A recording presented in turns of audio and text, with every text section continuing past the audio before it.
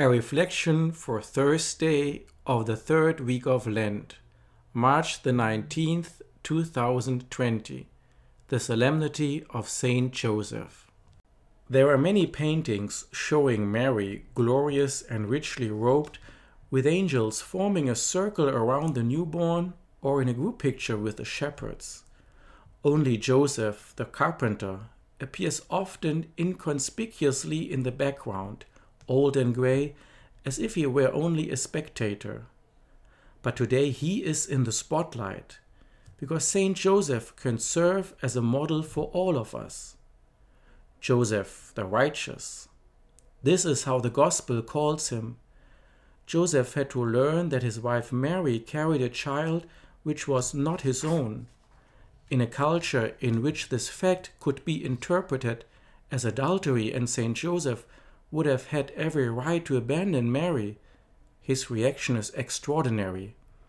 Instead of exposing Mary, he decides to leave her quietly. He proves to be righteous because he interprets the law in the light of love. Joseph the obedient. As we read in today's Gospel, when Matthew mentions Joseph, he practices that virtue. Waking up, he did as he was commanded. Joseph appears before us as that servant of whom God can ask anything. Go, and he goes. Come, and he comes. Do this, and he does it. It is as if Saint Joseph is the embodiment of what we are taught in the Our Father. Father, your will be done. Joseph the humble.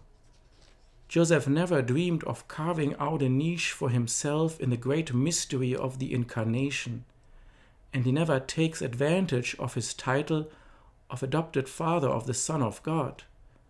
Others might have sunned themselves in the pleasant glow of pride, but he chose to bury himself more deeply in the shadows. He is the perfect example of what John the Baptist means saying, Jesus must increase, I must decrease. Saint Joseph appears before us as the perfect servant, forgetful of self, desiring only God's glory, ordering his life along the lines that will procure that glory.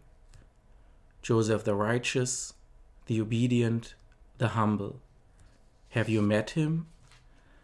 Brothers and sisters, we do not have to go back 2,000 years to find Joseph.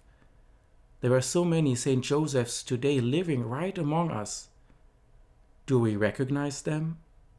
Maybe it is our colleague at work who sacrifices his or her vocation so that we can leave and take care of our sick child at home. Or maybe it is a friend who is always there for us. I am sure everybody has his or her personal Saint Joseph. Have you ever thanked this person for being your Saint Joseph? Let us take today a moment to thank our Saint Josephs. May God bless you.